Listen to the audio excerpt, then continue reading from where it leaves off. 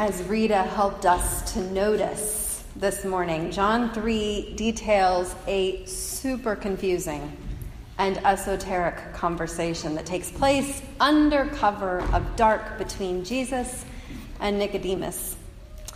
And reading this confounding and obtuse exchange makes me think of some equally confusing and esoteric conversations I've participated in the wee hours between dawn and dusk, mostly in college, when I still thought that I was a night person, or at least tried desperately to be a night person in order to fit into the college culture.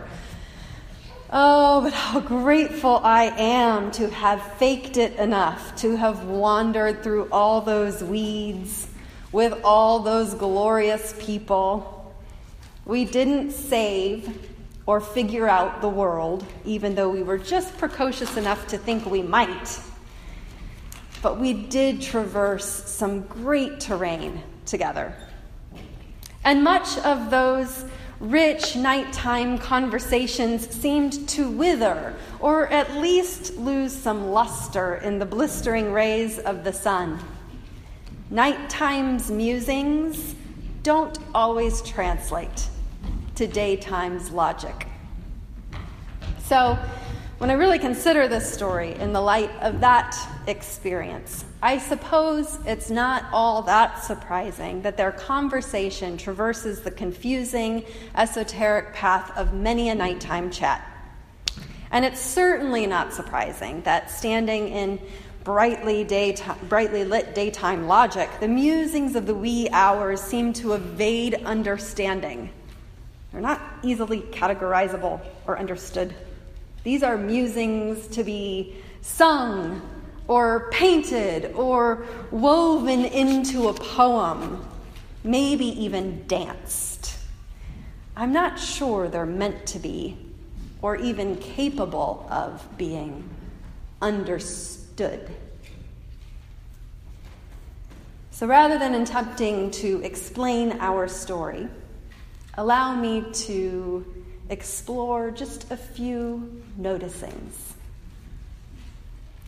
First, Nicodemus comes under cover of night with his illicit questions and his shadowy doubts. And Jesus receives him just as he is, meeting with him right where he's at, challenging him, to be sure, but just engaging him fully, right there, with all that he brings. Second, Jesus' ultimate response to Nicodemus' illicit questions and shadowy doubts is love. Big love. The biggest love, divine love, in fact, love for all the world. For God so loved the whole darn world as to give the whole world the only begotten, that is Jesus, the Word who became flesh and tented among us. Third, and finally, an image. Being born from above, or being born of the Spirit, that is the Spirit of God. Being born from above, being born of the Spirit of God. Melissa Flor Bixler is pastor of Raleigh Mennonite Church, and she wrote this.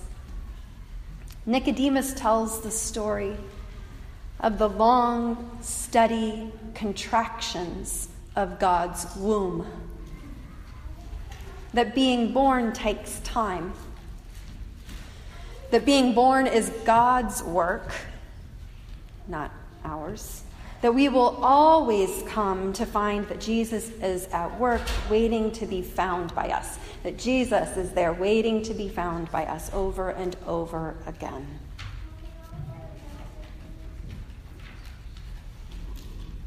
We will again this morning have time for silence. A full 3 minutes that, as I said last week, sounds short and feels long. And remember that the silence that we together seek is not the absence of all sounds. These sounds are good community sounds. The silence we seek is the quieting of some of the noise and the chatter of our minds.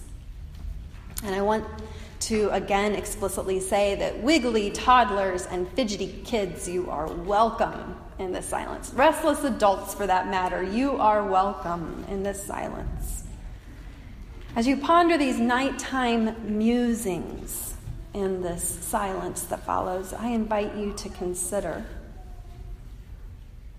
first of all, open-ended, what do you notice in the story? Perhaps, what illicit questions or shadowy doubts do you carry? And might you bring them to Jesus?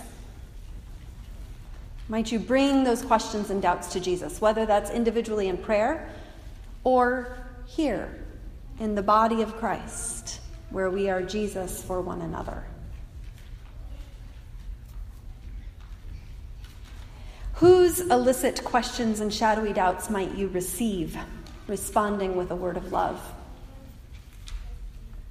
Whose questions and doubts might you receive, responding with a word of love, a big, divine love for all the world?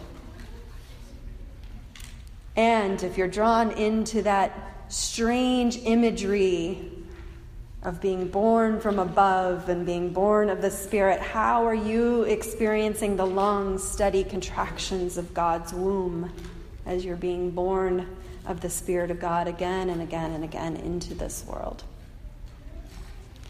And kids of all sizes out there, the questions for you are the same, but I'm going to ask them just a little bit differently. Specifically for the kids, do you have any questions that you're afraid to ask? And I wonder if you could just ponder those questions, if you could pray them, or maybe even be really brave and ask someone here who's part of your church. If there's any questions that you're afraid to ask, might you be brave enough to ask someone here in this church? We would hope to receive you with love. We hope that this is a space where all your questions, even the ones you're afraid to ask, are welcome.